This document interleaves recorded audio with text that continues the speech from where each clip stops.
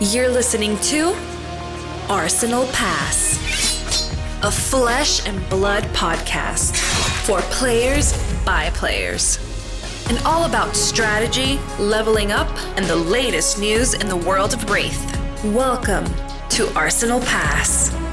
Welcome back to episode 119 of Arsenal Pass. Hayden Dow here with the one, Brendan Patrick. Brendan, you're going to be playing Nationals this year. I want to know, how's your testing for Nationals going? Well, I just found out I was playing, so it's not going great. But I have found some people to test with. I think the group, I don't know. I don't know why I don't feel comfortable like saying the names. It's probably fine. But I feel like with my group, it's a little bit dangerous. You know, like a few of these players have an affinity towards a certain hero that's a bit spicy. And, you know, when you get a lot of those people in a room together, it tends to not go great. Yeah, they really do cook. They cook. But yeah, Hayden, honestly, the marquee event of my past week or so has been, I'm starting to get over that sickness. I was very sick. It was bad. It really sucked, man. I don't know what happened, but you know, I had like a sinus infection, went to like kind of a chest infection or whatever, but man, just mentally, it made me feel so off and so foggy. I think it was just because all the congestion in my head, but it sucked, dude. Oof. Well, glad to see Brendan Patrick back to 90% of Brendan Patrick. Yeah. This is interesting. You're just talking about you playing Nationals. This will be like the first big event that we haven't tested together, or like, because we're not playing it together as well. So it's going to be like an interesting, I mean, I'm sure we'll still converse and talk, but it's, you know, all the Pro Tours that we've both played in, all the callings that we've both played in. Well, we still have Worlds. We still have Worlds. We still have Worlds. We'll always have Barcelona. Yeah, we still have Worlds. Yeah, it's interesting. I don't know. I don't exactly know how I'm going to take it yet. If I'm going to try to take it a bit more casual and play something that I genuinely enjoy, or I might end up on the Spike deck. I think I will avoid, like, if Lexi is the best deck, which I'm not saying it is by any means, but just snapshot of last meta, let's say we fast forward, I probably would avoid playing that deck, to be honest. I also think that, you know, when possible, I end up on the deck that beats the deck rather than the deck. I only end up on the deck if it is overwhelmingly the best deck. Yeah, I mean, that's always been our philosophy, I think. Yeah. I am trying my darndest to avoid playing Lexi. I mean, this week in Flesh and Blood, getting into some Nationals testing, really trying to get nice nose to the grindstone. Dust to Dawn is out now, and trying to learn as much about what this format could look like, you know, kind of putting the limited to the side a little bit with Monarch and really starting to focus on Classic Constructed.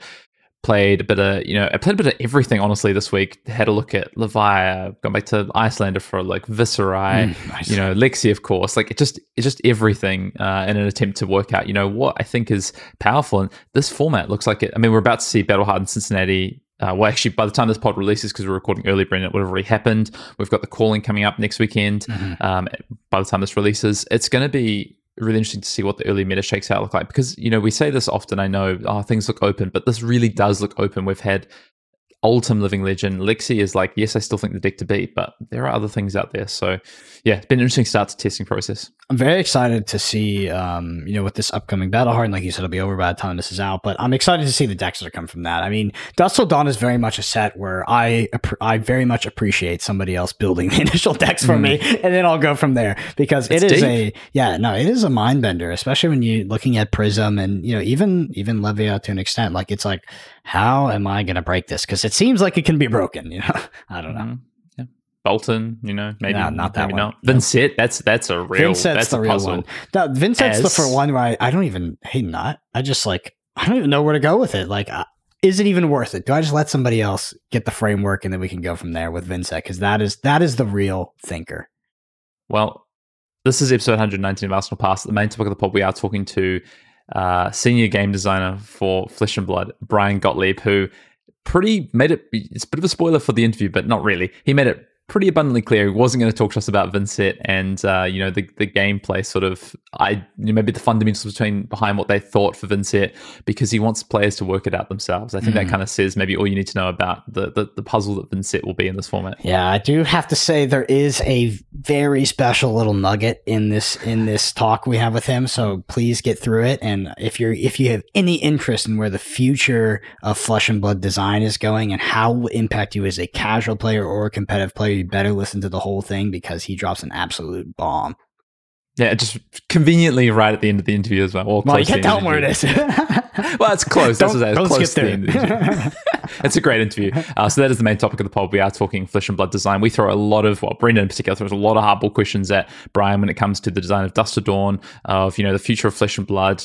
There's a lot of nuggets in there as well. If you're particular heroes of where you may want to look for building these for the new class constructed format as well, as Bryan does talk about, all the heroes in Dust to Dawn, as well as other heroes and kind of fundamentals and philosophy behind Flesh and Blood.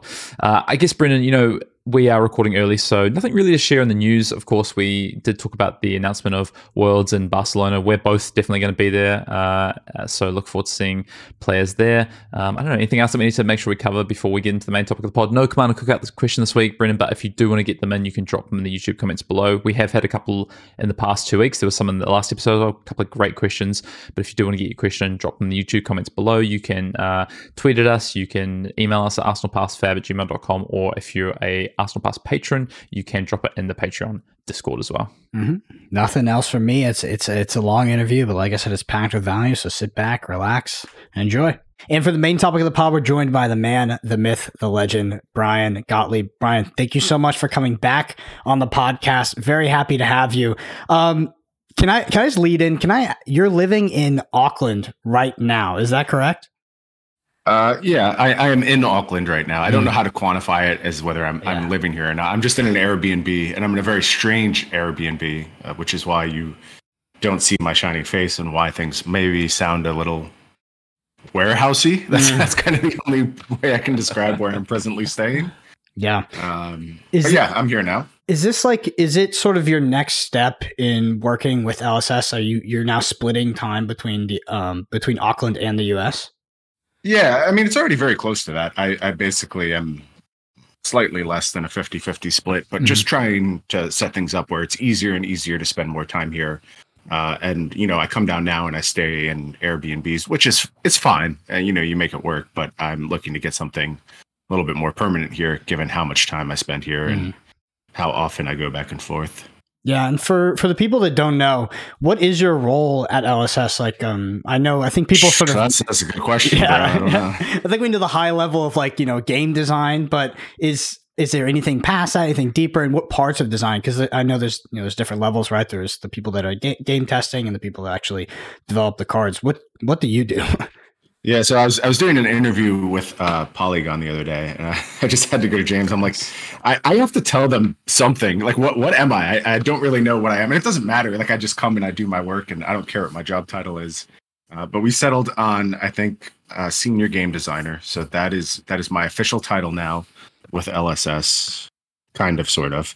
And I work on a lot of the aspects of design and development. I'm involved in the early process, some of the making something from nothing and rounding out the ideas. And then I'm involved in the late process too, balancing user experience, making sure environments are fun, balanced, all those things. I'm involved in format health discussions, involved in format changes, all that kind of stuff. Anything that touches specifically playing the game. The stuff I don't really have a lot to do is with, although, I'm occasionally asked for feedback, is OP structure and, event booking, things like that. That's pretty far. Operations. Yeah. All that stuff is. I've heard you get asked the questions anyway. I do. I get a lot of the questions, which is fine. I get it. I have a larger social media presence than a lot of the folks at LSS. And so the questions are by default going to come to me. But I had to tell people I'm just not the right person to answer those questions. There's way better people to point them to. And there is a contact site on the LSS website. So you should, if you have questions, go find those folks and they'll give you better answers than I will. Yeah, so can you talk a little bit about the progression of you working with LSS? I know you initially came on as a contractor, I believe, working in design, but I mean, that was maybe a year plus ago. I just remember when we first had you on the podcast was the Bryan Gotlieb was tweeting all these pictures of Gauntlet decks that you had set up and you were playing the game. You were very excited about it, but now it seems like you're quite deep. How did you sort of get in touch with LSS and then progress to the role that you're in right now? Yeah, mostly just shit posting on Twitter and just being loud. That works. And obnoxious. Okay. Yeah, it does occasionally. But James just reached out to me, and we got to talking, found a lot of commonality and a lot of respect for each other, and just started collaborating on things. And like you said, first time was with Dynasty, and I was just brought in as kind of like a late stage contractor to review some things and give some input on things that were not quite working all that well. And things went well through that process. Our ideas gelled very quickly. A lot of that became metastasized into Arachne, which I mean, I guess if you like wanted to be critical of someone's first design foray, I could understand why you would be critical of Arachne. But I'm really proud of that hero, and it's going to do more in the future as we see like heroes scale up over time. And I think the theming, the vibes, like how the assassin class actually works, all that stuff is a big hit, even if Arachne is not a particularly strong hero in the metagame. So things like grew from there. You know, we worked successfully on Dynasty, and after that, I made my first trip down to Auckland to work in person on Outsiders, and that I was involved with from the beginning, and just kind of sculpting together with James the broad limited environment, and then working with Dev to get everything over the line. And now it's just become a constant. I am deeply involved in all parts of design and development, and I love it, man. It's honestly my dream job.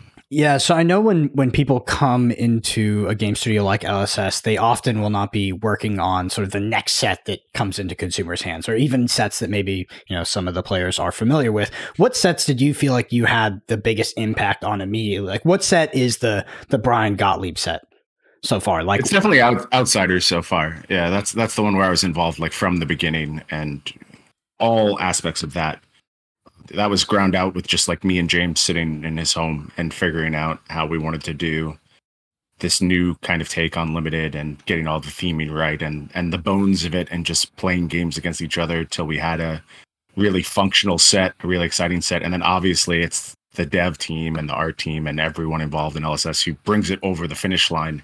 But that's the one where I was really in it from the beginning, and you know, I feel like a very large attachment to that set. It feels to me like my first set, for sure. Mm-hmm. That brings me to a question, actually, Bryan. Are sets, from LSS's perspective, are they worked on sequentially? This is a question I've always had about how you look at game design, especially in a TCG. Are you working on sets sequentially as they would be released, or?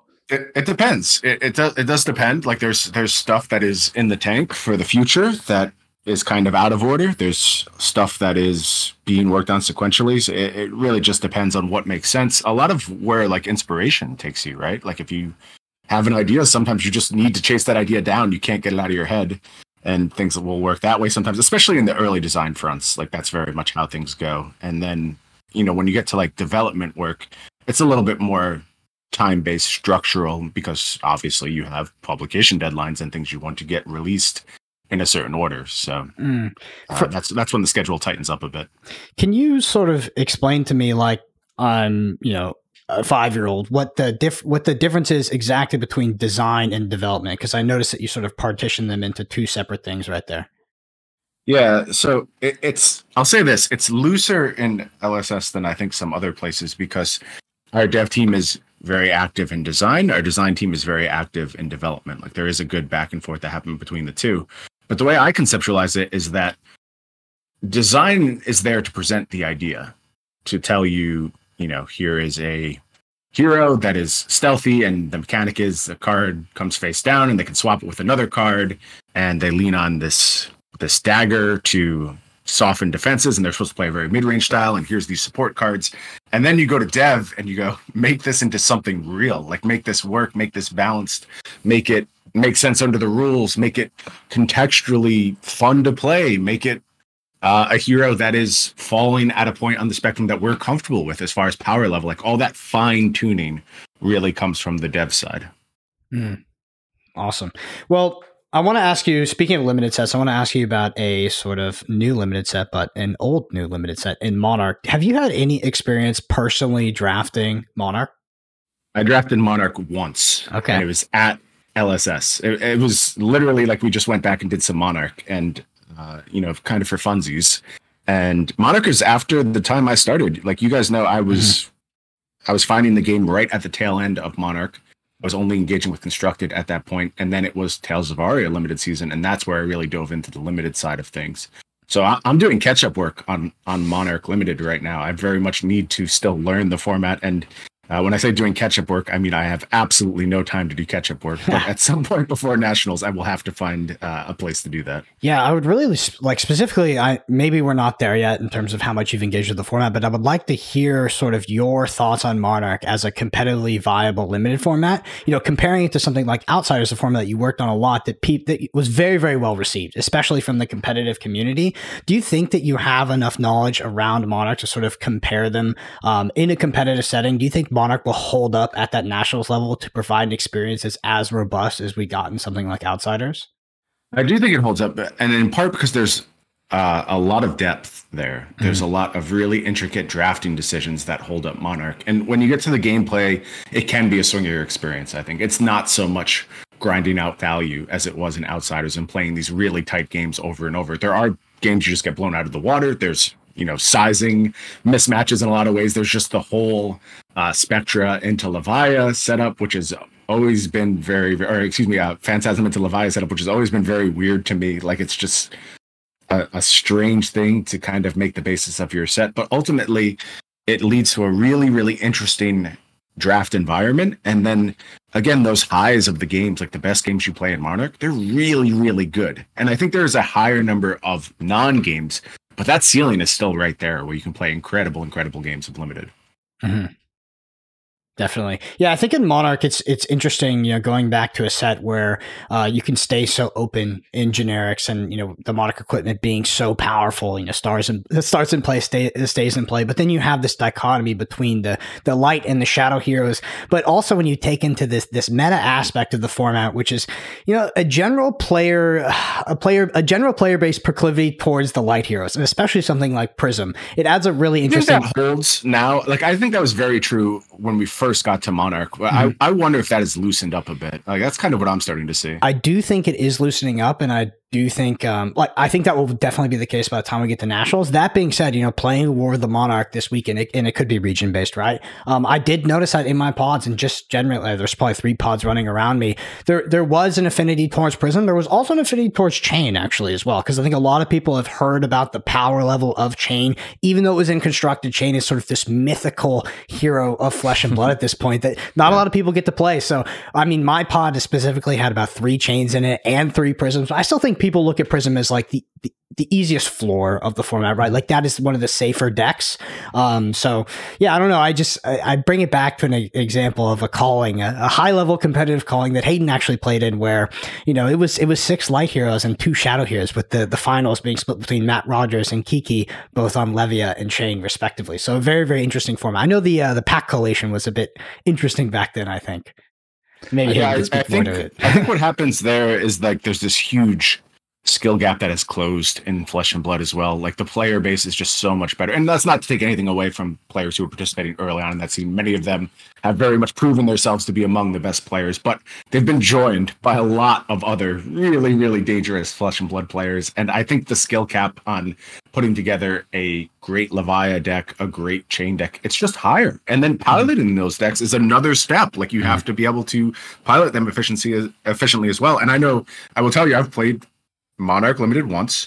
I drafted Prism because I was like, I just don't know how to do this yet. Like, I need to get more experience under my belt before I feel comfortable playing Chain, playing Levia. And I think a lot of people at War of the Monarch very much doing the same thing. But when we get to Nationals, all bets are off as far as I'm concerned. Yeah, you're so right. I think it's about the level of where these drafts are happening, and people getting used to it as well. The Shadow Heroes are harder to draft. They're harder to play. It just is fact. I think anecdotally, the sort of dozen or so drafts I've done locally, I haven't drafted Prism yet. I drafted Prism once, and it really depends, because I like to stay open in this format, and there are people who prefer to play Prism, which is fine, and I think but once you get to a level like Nationals, like you say, Bryan, I think you'll see people come with their strategies. They'll be looking to exploit open Levia seats, open Chain seats, etc., and make the most of it. I want to ask you both. I want to sort of put a question out there for you both, but I feel like as Flesh and Blood has started to mature, and we've experienced these very competitive limited sets, both as a result of the design, but also the growing player base, the growing experience in the player base. I feel like the standard of having a 30 card deck has become less popular. Obviously, it's more format dependent in some formats rather than others. But do you think that as we progress in limited, we keep playing limited into the future, do you think it'll be less and less correct deck to actually play those 30 cards. I've just found that, it seems like in Outsiders, it was almost objectively correct to, often play above that. Maybe if you're playing a hyper synergistic deck like an Azalea deck, you wouldn't. But it seems like nowadays everybody's kind of going for that 32, 33, 34. And my real follow-up question is like, what is the actual correct amount of cards to put in a Flesh and Blood limited deck? Yeah, I just think there's no hard answer to that question, right? Like that's kind of one of the cool things about Flesh and Blood, and one of the things that has been part of my learning journey with Flesh and Blood. Like I came from Magic, I saw people with larger, honestly, both CC and limited decks, like above 60 cards or above 30 cards. I was like, huh, these idiots have no idea what they're doing. Then as I play more, I'm like, oh, I was the idiot here, actually. Like there is a lot of validity to managing fatigue well, playing with a larger deck size, but it's all contextual. Like it's so dependent on hero. It's so dependent on what your hero's goals are for a particular matchup. It depends on the depth of the card pool in the format you're playing. Like, are you forced to play weaker cards to hit that 33, 34 card threshold, or are you keeping your card power really high? All those things come into play all the time. And I think the range of acceptable deck sizes in Flesh and Blood is something that is very, very interesting to me and is a good part of strategic engagement. And I think you actually saw that reflected with recent Blitz changes, honestly, like and desire to kind of preserve some of that flexibility. Those are all, I'm sure we'll talk more about that as we go through the pod. Those are all very experimental at this point, and I don't know what ultimately is going to stick, but that's where a lot of that desire came from, is just opening up the ability to be expressive with your play and look for edges everywhere. Mm-hmm. Yeah. Hey, do you have anything to touch on there? I mean, tell me if I'm wildly off base with, because I know in Outsiders is definitely a thing, but even as I come back to Monarch, it seems like I'm like, I much less consider playing 30 cards like I did back when Monarch was originally released, where I think you and I were both like, went to a lot of pre-releases, we played a lot of limited, and we saw a lot of Prism players try to jam a bunch of cards on their deck and fatigue Shadow Heroes, and it was really bad. But nowadays, my Bolton deck, and it's going to have that 33, 34 cards, because if they're good enough that they meet my curve and not playing objectively terrible cards that block for like nothing, then it seems correct most of the time. Yeah, I think it's something that we've learned through. We've gone through these different types of limited formats, 4 hero formats with lower defensive value, formats with 14 card packs. You have less playables to do this with. Maybe you are trying to go above 30, but you might not have the card quality. It comes back. I think Bryan said it pretty eloquently, and I completely agree. And I think the kind of backing to it is this philosophical approach to how you think about Flesh and Blood, and it's also meta dependent. And even limited formats have metas. The way that people might approach Monarch last time to the way they approach now. In fact, it is. It's just different. People weren't thinking about card quality and card economy and the use of their cards the same way that they are now, and so that changes the way the format looks like. I don't think there's an answer to that question about how many cards is correct. I think more and more, though, playing above 30 cards is subjectively going to be correct to a lot of players depending on the formats they're playing. So it's a really interesting question. I think it'll continue to develop, and it's not just limited, it's also constructed as well. And it really comes down to the philosophy of all the things around the particular game that you're about to play, from the person sitting across from you, from the hero you have, to the draft that just happened. Mm-hmm. Well, speaking of philosophy, Bryan, I want to ask you about ban philosophy. And with the most recent changes, how close were you to potentially no changes? Very close. I mean, we said that in the announcement. I think the decision was very close. And that's not to say that we don't believe that Lexi was the best deck pre-changes. Like we were pretty much of that opinion. It was clear, but the data showed us that the margins were acceptable. It was a best deck that was leading to an interesting metagame. It was a best deck that was about to have a real wrench thrown in its plans. And, the ascension of Oldhim to Living Legend is, again, one of those just foundational shifts in Flesh and Blood metagames. It changes absolutely everything. What decks are viable. You look at some of the just most fearsome predators of Lexi in the old metagame. Azalea comes to mind. Azalea in the Ranger Mirror was pretty good into Lexi, but had to just dramatically warp their builds to even have a prayer against Oldhim. Then you have Azuri, who was just straight up good against Lexi. And, all of this is like contextual. Lexi could change. Lexi can build a lot of different ways. But Azuri very much beat up by Oldhim. And then you get to Dromai, which, that's one of those 90-90 matchups. Everyone's favored. But I think there were some really good predators of Lexi that were being kept down by Oldhim. And then you throw in the additional spanner in the works of just I want to say 4 new heroes, because it honestly feels that way with both Boltyn and Levia. It's just a very, very big change that was coming, and there was a lot of consideration to just doing nothing despite Lexi's power level. Yeah, I was going to say, how do you feel about Lexi as sort of that litmus test deck, right? That deck that these, as we receive Dusk Till Dawn and start experimenting with it, Lexi is the question that all those heroes will have to sort of answer first. Not to say that they won't have bad matchups existing somewhere else in the metagame, maybe less represented, but did you feel comfortable with these new Dusk Till Dawn heroes being able to sort of make room for themselves in a meta potentially dominated by Lexi as Oldhim rotated out?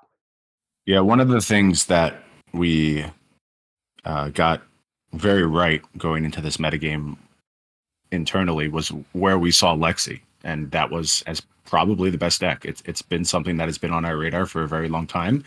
It did not surprise us, and that is the format we were preparing for, testing for. One thing that did change was Oldhim left a little bit sooner than we expected him to. It just kind of went on a tear and finally closed some events right in a row.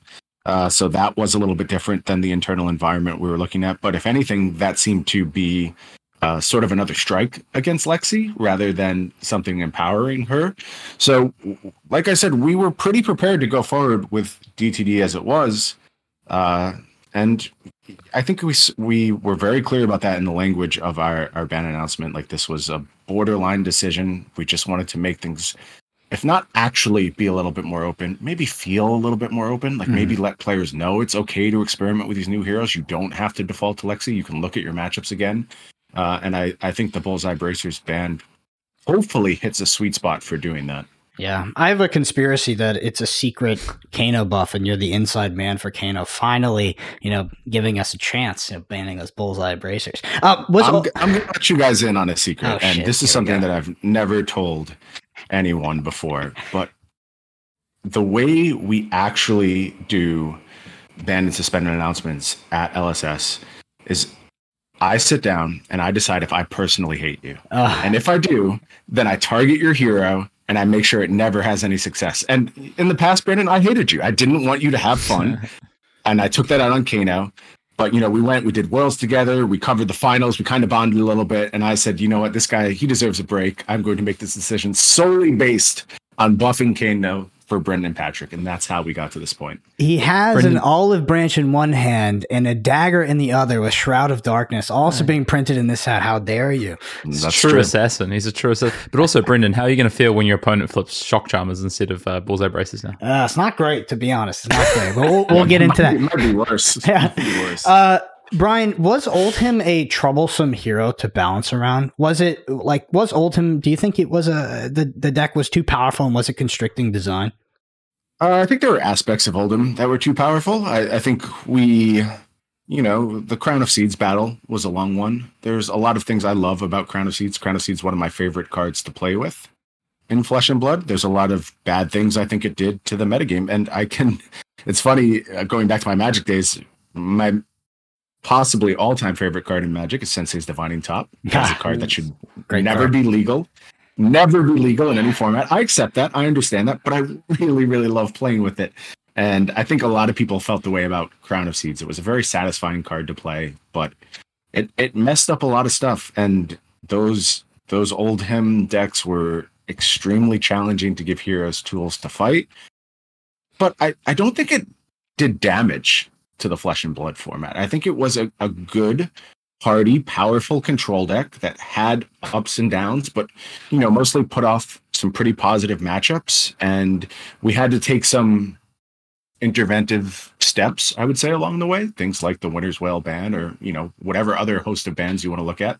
Those were important, but I hope people are now starting to see patterns with how we manage these things. And that's how we like to do these things. We like to just kind of tweak power levels and bring things down a little bit to try and make compelling metagames. We don't want people to feel like they've had their deck snatched out of their hands and they can never play it again. And now Lexi is facing the same thing. This is just generally how we approach our top decks in Flesh and Blood. And so Oldhim had to go through that process, but I think it did it well. It was a fine portion of the metagame. I am not sad that it's gone, but it was acceptable, and we learned a lot from it, and we'll move on from there. Can I ask a question then? I have two questions actually, Bryan, off the back of that. One of them is, in the lead up to it, people were talking about all the cards that could be hidden Lexi. You know, people were, I don't know, I feel like every card within a Lexi playable deck got mentioned at some point. But were there other cards that were on the table for you rather than Bullseye Braces with the team? Were there other considerations, or was Bullseye Braces kind of always thought of? No, we considered everything. Of course we considered everything. Like, it would have been poor development and poor game balancing to just be like, we're banning this, we don't care about anything else. We thought very carefully about it. We considered every card that you have seen proposed. I promise we considered at one point. Endless Arrow, 3 of a Kind, Codex of Frailty. You can go up and down the list. Like, we thought about all of those options. But it ultimately came down to goals, came down to what we were trying to do to Lexi with our bans. And it just seemed like Bullseye Bracers got us to that sweet spot that we really wanted to be. And one thing I regret about the announcement I put out is that I don't think we were clear enough about our intentions with regards to Azalea. Azalea is a very, very scary deck, like extremely scary. And in that Banned and Suspended article, we sort of mentioned how we felt like her matchups had gotten better with the rotation of Oldhim out of the format. But we still phrased it like we thought Azalea was a bit of an afterthought, like she didn't really matter in the process. It was all about Lexi. That's not true. Like, very much Bullseye Bracers being taken away from Azalea is intentional, because both of those decks could have been forces going to this metagame, and we're happy to have them be top tier decks. They just needed to come down a little bit to the field. That's all. And Bullseye Bracers did that to both of those decks. That's a great shout. It's good to know. And then the other question I want to ask Bryan is unbannings. I had an interesting conversation with James at Singapore where he alluded to the fact that maybe you do think about unbannings quite highly when it comes to, you know, these kind of situations. Could it be time to unban cards? Is that something we might see in the future? You know, might we see a card like Plunder Run return? 100%. Everything's on the table. We explore all these things all the time. And, you know, we mentioned in the bit about Bloodchief Scaletta. We tried so hard to get that card back into the format. I love Scaletta. Absolutely love it. One of my favorite Flesh and Blood cards of all time. And there were many, many times where we put in hours to try and see, is this the moment where we can return this card to the metagame? Is this how we're supposed to prey on Oldhim? Is this how, you know, the metagame evens out by the presence of this, despite it being an absurdly powerful card? And the math just never checked out. And I will tell you that we will continue to evaluate all those options on the banned and suspended list and see what can come back. You know, there's only a few that I am suspicious if they'll ever make their way back to the CC game. Awakening comes to mind. Like, that card is just fairly silly. I think Scaletta is probably never coming back at this point into CC, but you know, even then, I don't never say never. Things can change, and we'll always revisit that portion of the metagame. Bequest the Vast Beyond. So that card, it's effectively a Scalata, but does affect attack actions. Was there any consideration to maybe make that hit non-attack actions as well? And if so, could you have possibly made it, you know, limited to a one of in a deck, so you could recreate the Scalata experience, but decrease the sort of, you know, actually increase the variance drastically with making the player draw it, or suffer the opportunity cost of putting that in the arsenal for long periods of time in order to get off the combo? Because it looks like when I see this card, you know, it gives me the feeling of Scalata. I'm like, oh, it's almost Scalata. It's almost there. Did you think about that at all with this kind of card? Yep. Yeah. Yeah, of course we did. It's just like, it's kind of facially there. X is a dangerous value to have on cards. Yes, and when you start combining that with Rune Chant, like, we just know you can put 30 Rune Chants into play. That is something that is entirely attainable. And as long as that is true, we can't hand you 30 resources. Like, it doesn't matter if we only do it once per game. That is a level of output that I don't think the game can actually bear all that well. And, like, that's not to say it completely shatters the game and a good game will never be played again if that option is available, but it's going to be determinative of the vast majority of games it's involved in. And that's the biggest problem with that effect. Mm-hmm. I want to talk about Dusk Till Dawn design, and I want to start with the macro design. And we touched on it a little bit, but this deep 4-hero design, opposed to what we've seen in the past with supplemental sets like Everfest and Dynasty, which have a little bit for everybody. Is this a sort of an experimental supplemental set for Legend Story? And do you see it as a risky one as well, being a set that potentially players could look at and be like, okay, I could skip out on this one, right? You know, my specific hero isn't serviced in a deep enough way where I feel like I need to buy this product. Is that considered at all when you switch the sort of fundamental design that you have in Dusk Till Dawn as opposed to what you've done in the past? Yeah, first, I think every product we do is an experimental product. And if it wasn't, what we do would be boring. Like, we should always be looking for new things to do, ways to push the boundaries, ways to better serve players. Like, all of that stuff should always be on the table. And if we're just trotting out a formula every time, I don't want to do this anymore. Like, that's not what I signed up for. That's not interesting to me. And that goes as a designer or a player. Like, it's just not fun to have kind of like figured out the code and just plug things in. That's not what we're about. We're going to look to push boundaries. We're going to look to do different stuff all the time. And I think I just want that to become more clear. And it's something I emphasize over and over and over, because I do understand expectation of a supplementary set. A lot of people were like, oh, I'm going to get something new for my hero. And this didn't deliver on that. And I think the only thing that like we really did wrong there is maybe not emphasizing that you shouldn't have expectations going into a Flesh and Blood set. But I'm telling you now, get rid of your expectations. Anything can happen when we come to the table. That's supplemental sets, that's draftable sets. We're always looking at new stuff to do.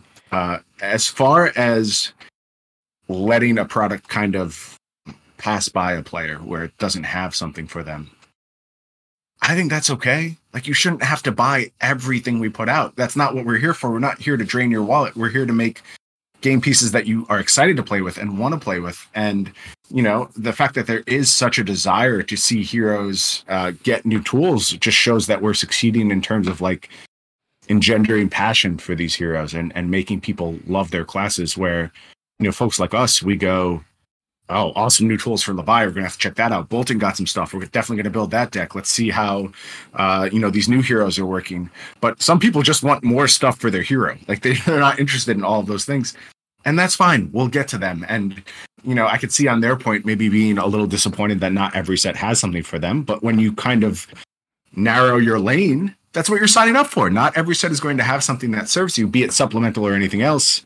So I hope that those people are, you know, they have enough love for their heroes that they're willing to kind of go through those lean times. And we've seen it. Like, look at the Levia and Azalea players who now in back-to-back sets have just been completely served and are able to, you know, put forth their heroes with good faith, where for actual years, they were just jokes. They were laughing stocks. And it'll always come back around. And I just ask players for patience if that's the path they want to take. But I support that entirely. You don't have to buy every product. That's fine.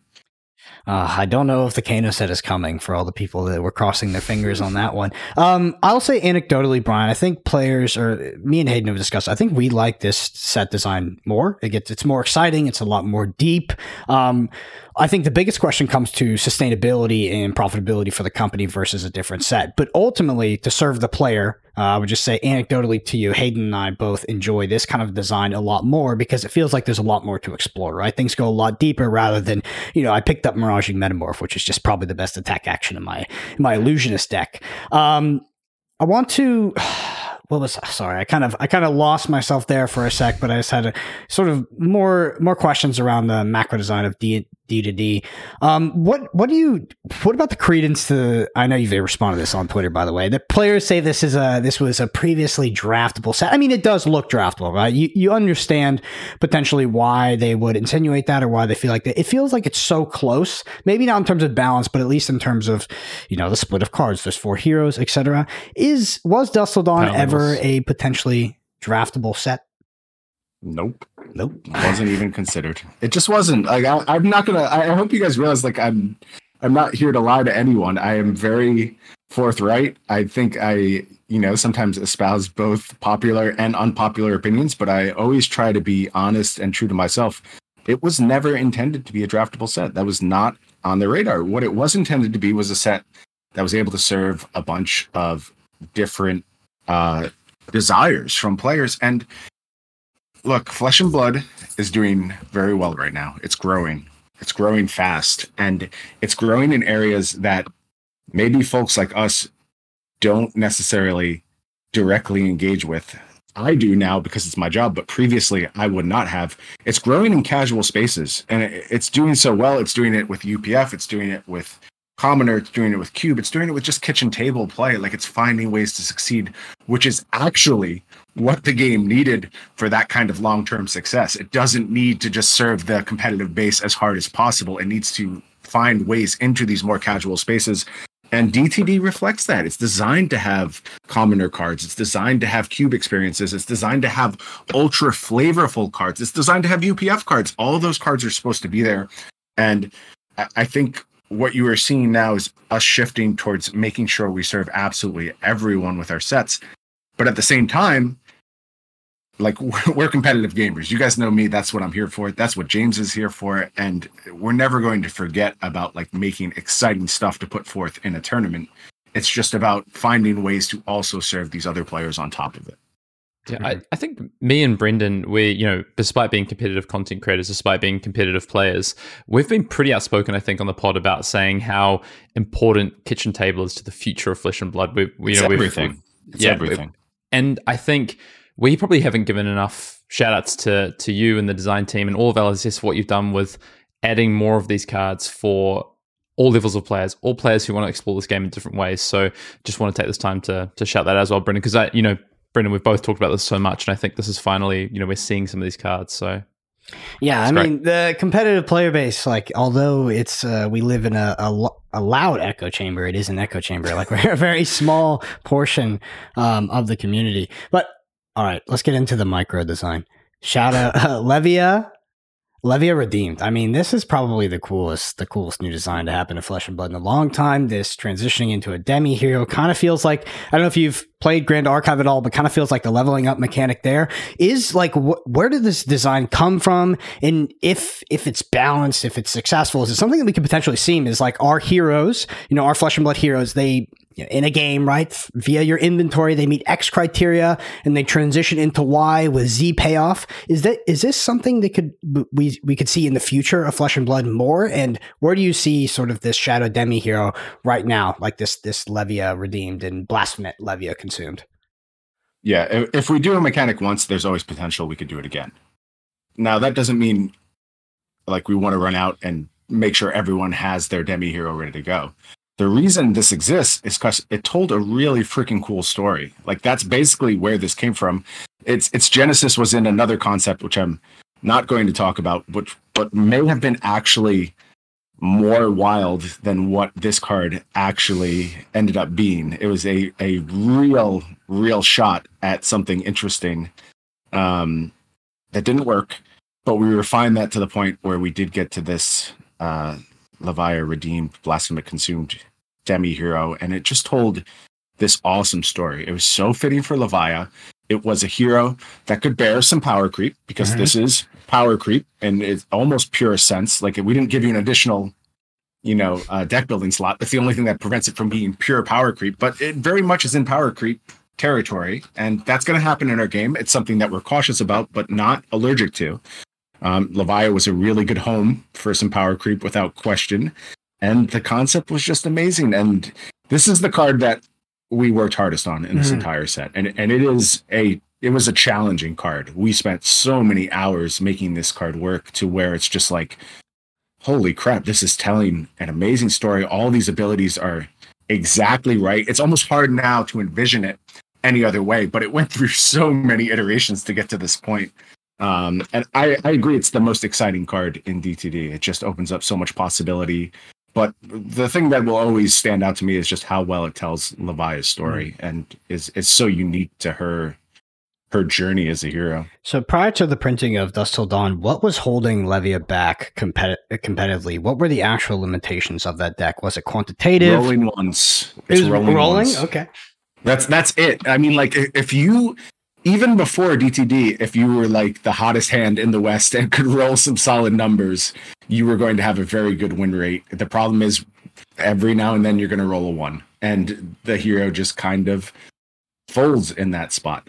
And I will say, I think Levia in the New World didn't solve that problem, but she's probably even better when she's not rolling ones. And that's the thing that means you're now getting to these ranges where the only thing holding her back is herself. Whereas previously it was herself and the metagame. And now I think she's just fighting against herself. And if you find ways to mitigate your variance, choose your variance spots carefully, understand when it's correct to expose yourself to those type of things. This is a very, very real and very scary hero now. Yeah, I was going to follow up and ask is like, do you think that Brute is shackled towards this reliance on rolling dice and, specifically with the equipment for the extra action points? Or do you think that the future of Brute maybe lies in not doing that, playing cards like Hooves of the Shadow Police, playing things like Dread Screamer, just, lower variance, but maybe a more streamlined power level? Like, is that the future of Brute, or are we going to, also still be doing these sort of higher variance things and we keep a lower power level on the Delta?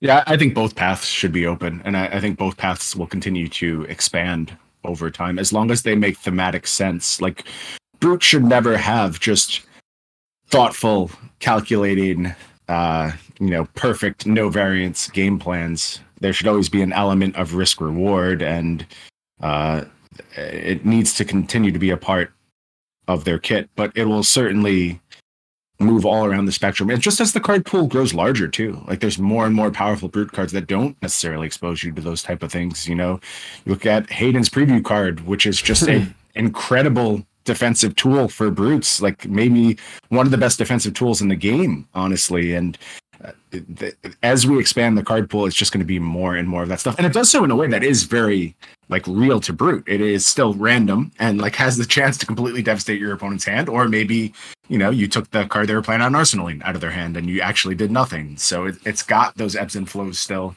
I think it's a really good example of ways that we can stay true to Brute, but sort of just give them some more default powerful tools. Can I ask a bit of a selfish question? I wanted to ask about my preview card. Glad you brought it up. Great segue. Scowling Fleshbag. Such an awesome card. I'm so grateful that I got to preview that card. I have a question about that someone asked me and I said, great question. So I'll pass the question on. Intimidate as a defensive mechanic, or a mechanic that can be used on the defensive side. Is this something that had been thought about before? Is this the first time it had kind of been explored? Is it something that we might see again in the future? So this was the first time that I was working on a Brute-centric set. There were Brute cards certainly in Dynasty, but it wasn't really focused that way. So I can't say if this is a mechanic that has come up before. But when it came up as part of this set design, it seemed like a slam dunk to me. I just think it's a really, really cool idea. I don't know if the whole Brute identity is supposed to be built around it, but in terms of a legendary, man, that feels very legendary to me. That's one of the things I really like for legendaries to do, is sort of play on tropes and expand them a little bit and find new ways to use them. And you can see them with the Bolton chest in this set as well, with the ability to get some defensive charging going on. A very, very difficult thing to do, but there's a large payoff for it as well. And I like finding new ways to just kind of leverage existing mechanics when you get to the legendary space. Talk to me about the design of the new Prism. How did you guys go about designing a balanced version of Prism with the sort of troublesome cards still existing, right? Maybe the weapon is gone, but you still do have those auras with Spectra existing in the format. What was sort of the ideology behind the current Prism design in Dusk Till Dawn? There was a lot that goes in. I could talk for probably days. I mean, I did talk for days about designing this Prism and getting it to the place where it ultimately ended up. One of the pretty clear goals for this Prism, though, was that we wanted to make sure that her ability set was in no way additive to that kind of Spectra plan. So you can do that plan. You can build a deck that looks a lot like old Prism. I think that's still very, very you haven't lost anything except Luminaris, but you can still get your Iris, you can put together your auras. That is still a deck you can do. But we're not giving you any help to do it, and you're going to do it at a lower life total, because that deck, I mean, look, young Prism was showing up to events and doing okay. That should tell you that there is something there. And if you want to go down this aura route, you're going to have to do it on your own. Do I think it's going to happen at some points in the metagame? Yeah, I do. I do think it's still a viable strategy. But we wanted to make sure that it was something that Prism was kind of doing on its own. We didn't want the hero to be about that. And that was one of the guideposts for making this version. Mm-hmm. How dangerous do you think this Prism's ability with the figments and the theoretical, or let's just say the possibility of being able to tutor your deck consistently? A very cool mechanic, by the way, being able to interact with your deck that much, be searching through it that much. How fragile is that mechanic? Do you fear any sort of future, I don't know, future design with that? Do you think it's a mechanic that can be a bit too powerful? I think this Prism is an extremely powerful hero. I had a Twitter post today from someone. They tagged myself and James in their Twitter post, and then they basically yelled at us for 3 tweets about how dare we make Prism such a worthless hero with so little life, and they're thinking about quitting the game because we obviously don't care about Light Illusionists. And I didn't respond, but I had some thoughts, and I look, if you could figure out this hero in a week, then you're pretty big brained. I'll say that. It is a challenging puzzle to put together. Her ability is inherently extremely strong. Ridiculously strong, I would say. And she's not getting blank cards. She's getting real freaking cards off the back of already powerful heralds. Like some Herald of Erudition is one of the most powerful cards in the game. Again, like all these things come with hurdles, but the payoff on those hurdles is just freaking massive. It's so huge. And I think if you've written off Prism, you're making a mistake. That's all I'm going to say. Is the future of Illusionist design a move away from Spectra and Auras and towards Angel-centric design? I don't want to say that we never do Spectra again, but we all know the baggage that like Spectra brings with it. And there's a lot, like I'm not even from a gameplay perspective. I think Spectra games could be quite interesting in a lot of instances, but they were warping and they are not at all intuitive under the rules. Like asking a new player to engage with Spectra is just so bad. And that is my biggest fault of the mechanic. It's not really a gameplay thing. I think OG Prism made for some great games of Flesh and Blood, and they were very interesting. But they were not intuitive, and that's my biggest gripe with Spectra. And it's not something we can really solve. Like it just is what it is. That is how Spectra is supposed to work. That's how it's balanced. That's what it's designed to do. And we're kind of saddled a little bit with that design. Again, never say never. I do have a lot of fondness for the Spectra mechanic. It could be we go back to it, but this was not the time to go back to it. We needed to do something different with this iteration of Prism and show what else Light Illusionists could do. Mm-hmm. Talk to me a little bit about the sort of reinvigoration of Boltyn, right? Some people say that it got the Ranger treatment. And I think that, you talk about power creep, something that you don't try to do, but you're not allergic to. And I think that Boltyn is an example of that. We have seen cards, previously the sort of, I don't know, the mechanic behind Boltyn was charge a card, lose a card effect. Maybe use it in the future to get go again or some sort of ability, off of beacon or something like that. But now you can charge a card and get a bonus on top of that, a token or something. Is this a version of trying to bring Boltyn up to par with the metagame? Because Boltyn is a hero that, let's be real, it has historically struggled.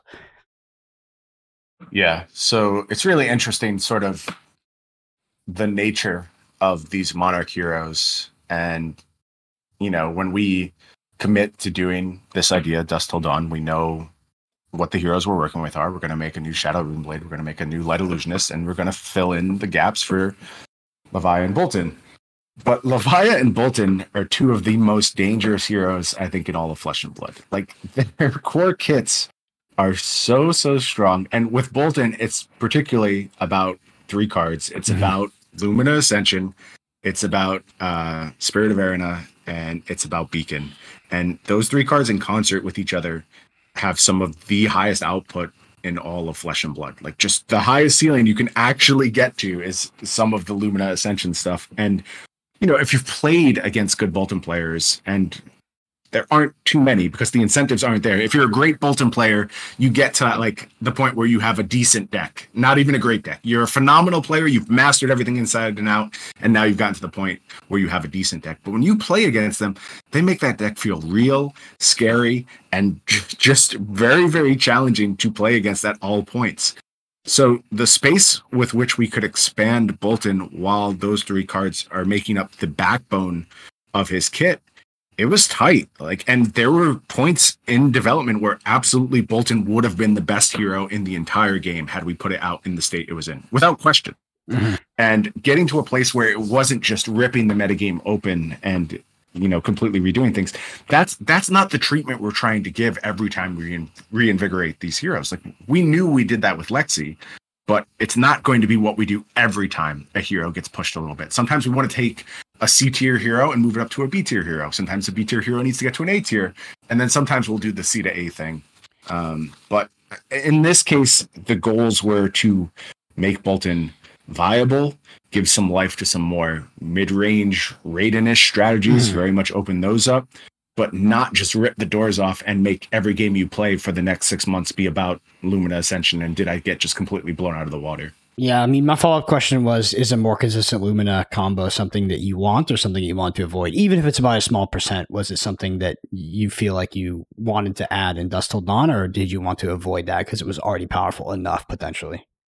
Yeah, it's not so much that, like, I think it needed to be wholesale avoided. We just had to be very careful with it. And I don't think we wanted to make it the best deck in the entire game. I'll say that. Yeah, but, and I think that's healthy. That's a good choice. But we do want to empower Bolton players. We want them to not feel like they're making a mistake when they register the deck. And I think we got to that place. That's going to be up to Bolton players and the metagame to decide. But I would expect to see more Boltons in the coming month. And granted, that's a very low bar. There was not a lot of Bolton presently. But if it was akin to like Katsu pre-Outsiders and Katsu post-Outsiders, that would be exactly the type of glow-up I would look for Bolton, where it's just, falling at the middle of the metagame. Maybe a really talented group of players works on it for a Pro Tour, and it turns out that that's the deck they want to roll with. All those things seem within the range of possibilities for Bolton now. What are your metrics for a viable deck? Like, what power level are you trying to bring heroes up to? Do you want these decks to all be sort of registerable at a tier 4 event without making a mistake? Like, what is the bar you're trying to bring heroes up to? Yeah, it's really hard to quantify. Like, I can't give you like any hard metrics to say. I don't. If you just ask for like a really simple definition of where I would like heroes to be, I don't want people to be self-sabotaging every time they head out the door. Now, that doesn't mean you have to make the optimal choice, right? Mm-hmm. You can make a suboptimal choice, but where you're just actually impeding your ability to enjoy the game with your deck choice, I think that's a real problem, and that's something we have to avoid for heroes in our game. And I think Bolton and Leviah both were very much teetering in that range, and I hope we've succeeded at getting them out of that range. Mm-hmm. Let's talk about Vincent. Are you trying to give players any semblance of chain with the design of Vincent? Not really. Like, I think Vincent is a different look at what Shadow Runeblade could do. I think there's elements of chain. Like, I think in particular, like Seeds being a real card again is interesting. That's compelling to me, and it calls back to, the OG Shadow Runeblade. But I didn't feel with Vincent that there was a lot of pressure to mirror the chain experience. I think it was supposed to offer something new, but still have those vibes. Like, it's all about vibes with classes. Like, it just has to feel like you're doing Shadow Runeblade-ish type stuff. Mm-hmm. And I think Vincent's a real winner as far as that goes. Yeah, I think you're correct. I think when you get down to the kitchen table level, which is, we've all agreed is the level at which this game will succeed. If you ask somebody what quantifies or what defines a Shadow Runeblade, they're not going to say, drawing three extra cards, or drawing 4 extra cards, or banishing my deck, right? Like, maybe banishing, but it's not like when you sort of maybe go to a different level, it is just that, like, I want to invoke, like with me, it's like I want to evoke the experience of drawing more cards than I should, because that is exactly what Shadow Runeblade means to me. But it doesn't actually sort of, it doesn't bring out the class. That is not a Shadow Runeblade thing to do. It is just a chain thing to do at some point. What sort of play patterns do you really have in mind for Vincent? Where do you think Vincent will operate in the metagame? I'm not going to answer that one. I was very happy to talk about the other heroes. I think Vincent is more of an enigma, and I don't want to steal any of the joy of figuring that one out. She's weird, man. She's a weird hero, and I think she's very different from Chain and maybe any other hero in Flesh and Blood. She operates on a strange axis, and at the same time, just like if I told you we're going to make a hero that lets you just play all of your powerful spells without paying their resource costs, you would be like, well, have you ever played a TCG before? Are you an idiot? Like, why would you do that? You're going to have to figure out why we did that and why we felt comfortable doing that. People might start with eloquence tokens. Yeah. What was that? Go ahead. All right. I have a question I want to ask then that's about design relation to Vincent. It's something I noticed immediately when I saw Vincent for the first time. So Vincent has this, it's mandatory, right? It's not optional, this effect to banish at the start of the turn. I wanted to know, is that a design philosophy that might, help players sort of thematically, sort of align with Vincent? Is it a balance thing? Is it a piece that is around kind of navigating and signposting for players? Or is it kind of all of the above? All the above. Yeah, I think it does all those things. And it's also like very core to the thematic, just like sort of self-destruction, giving yourself over to shadow vibes that were really critical for this hero to embody. And yeah, I expect that it's going to be a challenging hurdle for people to understand how to play with, but it certainly points you in a direction. It tells you like, here's your goal. And the play pattern, when you get down to it, it's pretty clear, right? Like you want to get rid of your RuneGate stuff, banish it, get benefit from it, and then get these free spells. And I think it's critical that you do leave signposts for your players to follow. You leave breadcrumbs, but the nuts and bolts of it, that's something that's going to have to be figured out. And Vincent has a lot of nuts and bolts, that's for sure. Great challenge. I want to talk about the design of Flesh and Blood moving forward. Do you think that in the future of Flesh and Blood, is it possible do you design cards more focused around fun or more focused around balance and competitive viability? Because I think in Magic, it's called Fire, their version of design. I don't know if it was, first started in Throne of Eldraine, but, where they do emphasize this fun aspect of cards, maybe leading to a less balanced game overall. What is sort of the future and direction of Flesh and Blood? Because it's hard to evaluate Dusk Till Dawn because it just came out. But looking at some of the heroes that have existed in Flesh and Blood's past, things like Chain, OG Prism, Starvo, it feels like we've moved away from that sort of design. It's design that is very asymmetric, one-sided, Chain drawing drastically more cards than its opposing deck, Prism locking its opposing deck out of action points, and Starvo effectively winning the game in deck building. What is like the future design space of Flesh and Blood? So I love that you mentioned Fire design because it is such like a hot talking point in the Magic community, and a lot of people sort of pinpoint it as the moment that things went downhill for Magic. It's very silly though, because like all this was like an internal moniker. And if you spent any time in corporate environments, like that's just how this shit goes. You make up some moniker, you use that to focus people on your goal for a little while. And like, do I think they sat down and were like, well, everything's Fire design now and we have to change everything, and so we're never going to make a card? No, it was just like something they were talking about and something they were using to focus their thought process. And it's not to blame for the downfall of Magic. Corporate greed is to blame for the downfall of Magic. Like that's very, very clear to me. So I think like worrying too much about are we entering a Fire state of design is, first, it's not happening. Second, it's just kind of smoke and mirrors and not a real thing anyway.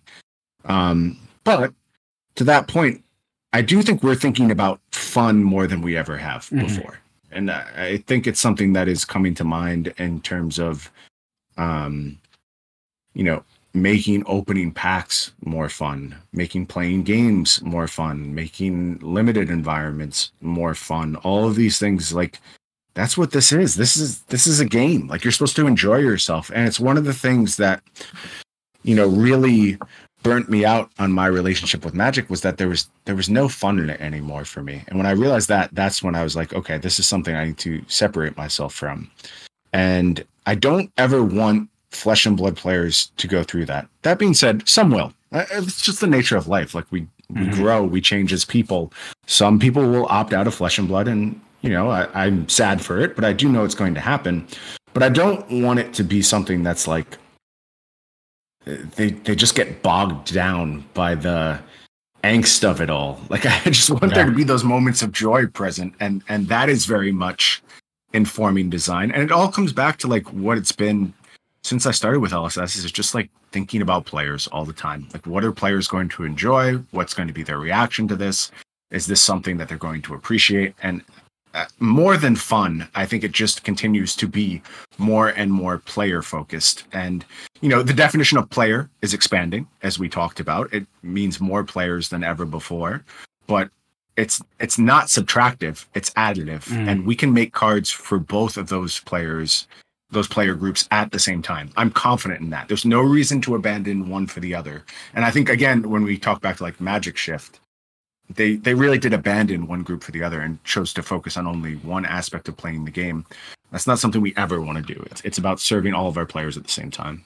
Is a non-rotating format as a primary format, and you know, right now pretty much a singular format, is that a burden to design? Does it limit design in a meaningful way, and in a negative way? I wouldn't say it's a burden. It's definitely a different set of restrictions that you have to operate under.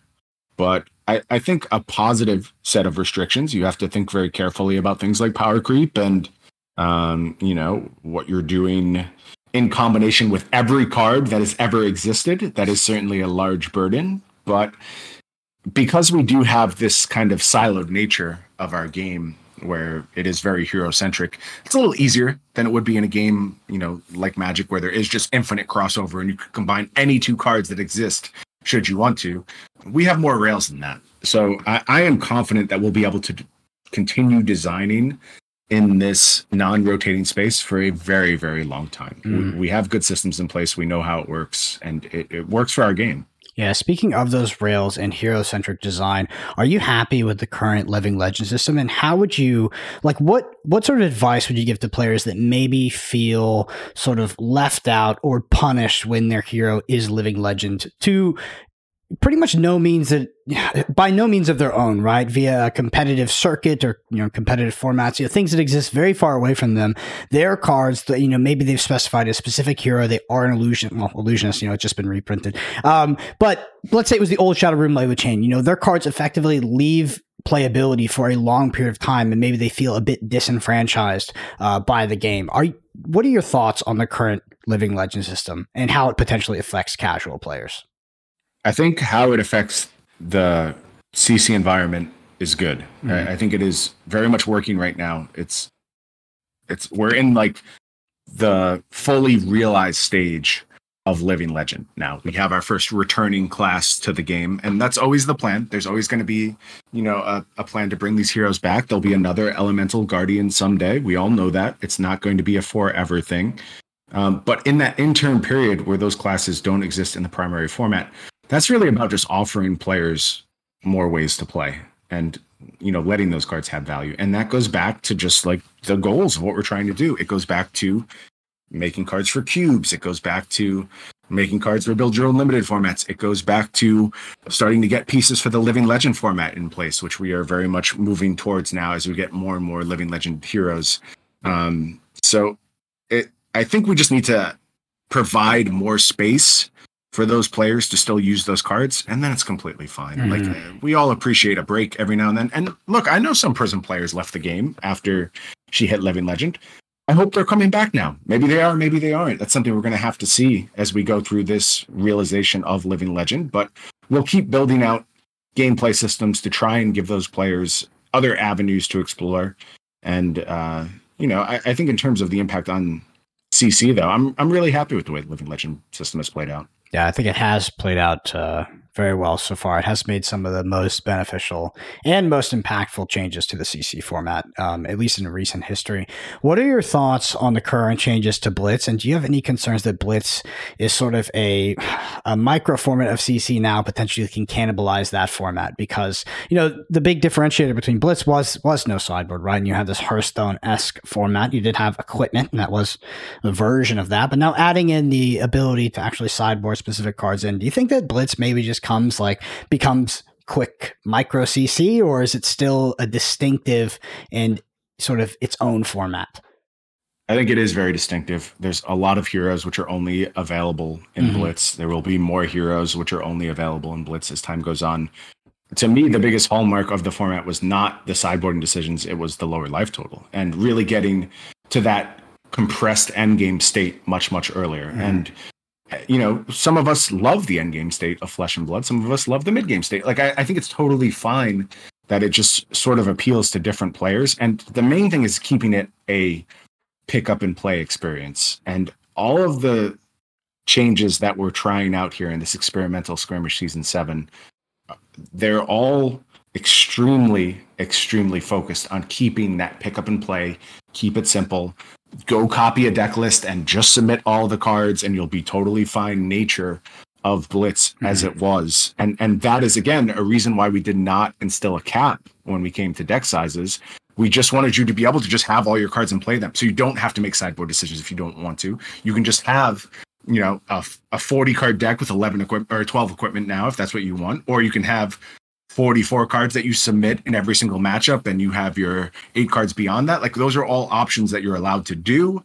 And if you're looking for something with a little bit more customizability and a little bit more gameplay focused, if you are a Spike who's looking to win an event, that path is open to you as well. That's the goal with those changes. You talked about, the sort of the bar that we want to bring every hero up to is to make it so players are not actively sabotaging themselves when they bring that hero to an event. Do you think in current Flesh and Blood, if someone brings Riptide to an event, are they sabotaging themselves? Maybe the same question would go for Arachne. I think no with Riptide. I think Riptide is a very powerful hero that plays a very linear, specific gameplay style and would need some very specific matchups to succeed. But if Riptide gets those matchups, pretty real hero. And I think that is actually doubly true in Blitz, where his ability is taking off a much greater percentage of your starting life total. Riptide's a threat in Blitz as far as I'm concerned. I think a very real hero. Arachne has...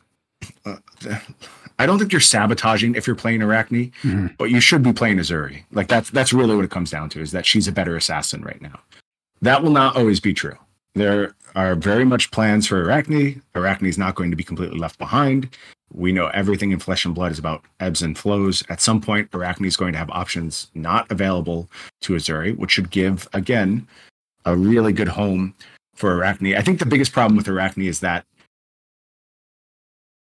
where the things that assassins punish, Arachne can still very much punish. So it's not a strict mistake to bring Arachne to a certain event. It's just that Azuri probably punishes them a little bit harder. And that's the biggest problem with the class right now. Last question for me. What are your thoughts on the removal of Blitz from the World Championships format? Is Blitz no longer required as sort of that checklist that you need to check off to be the best player in the world, to be the most well-rounded player in the world? What changed? I think for this year, it was just about this skirmish season 7 experiment and not having enough time to act on that experiment. And it kind of put us in a really hard spot where if this is really successful, and initial response has been overwhelmingly positive, we'll see how it goes when these games are played. But if this is really successful and then we end up with a format at Worlds that people are into, then awesome, we nailed it.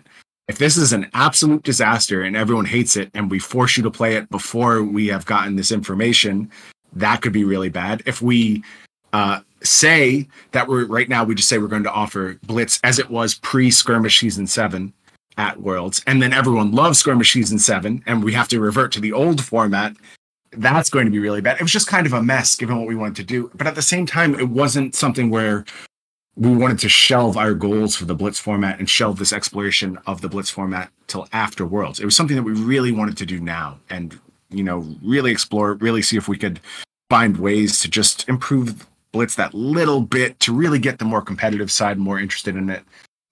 So I don't think Blitz is gone from Worlds forever. It's certainly not gone from competitive play. It's just in this instance, it wasn't a good fit given everything we had going on. And it's a bit of a shame because I do think Blitz is an important part of the Worlds format, but it just wasn't meant to be this year. And there's always next year. But Blitz is, my favorite calling I've played or high level event I've played so far was the team blitz calling. Two of my favorite things, teams and blitz. But I think the way I'm looking at it for Worlds is last year for Worlds, we had a format that was a little bit more stagnant. We've been living with Uprising for a while. We're going to have a fresher limited format. We're going to have a fresher classic constructor format. So there's still a lot of challenges for players. Last year blitz was a challenge for players. Maybe CC was a little bit more solved. Maybe the draft format, you'd gotten all your reps in for Leal and you could take that with you, but you had to spend time on blitz format. I mean, we got to the end of the day and blitz really did make or break that top 8 in the end that got to Worlds. Yeah, I think you're exactly right. And I'll tell you right now, y'all have your work cut out for you when it comes to Worlds. You'll be working with some new stuff, and you better be ready to prepare. And I think you'll be thankful that Blitz is off the table. Yeah, imagine bubbling out to Blitz. No, I'm kidding. Sorry. Thank you, Brendan. You're Thank you. Yeah, cheers.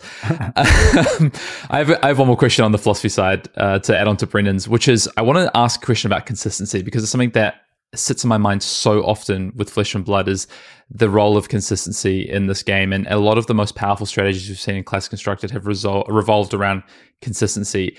Is that something that you want to see less of in Flesh and Blood in design? It's hard to say. I think it has its place. I think consistent strategies will always have their place.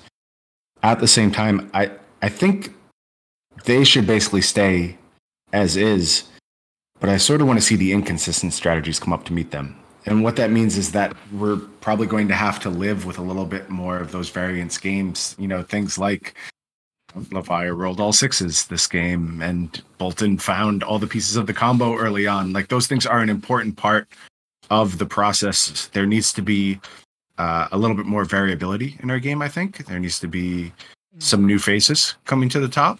Not to say I don't love all of our present champions, but, you really want to make room for that underdog story. I think that's an important part of every TCG. Yeah. And it's not about making consistency less of a thing in Flesh and Blood. You should always have that option. Just sometimes it should fall short when faced with the ceiling of these inconsistent decks that have just this absurd power output in their best form. Yeah. Well, looking at the current, the results of tournaments and just the competitive scene of Flesh and Blood, do you think that it is prohibitive? Because we do see very, very familiar faces in the top 8 every single time. Is the current state of Flesh and Blood a bit too consistent? Do you think it's prohibitive to new aspiring players?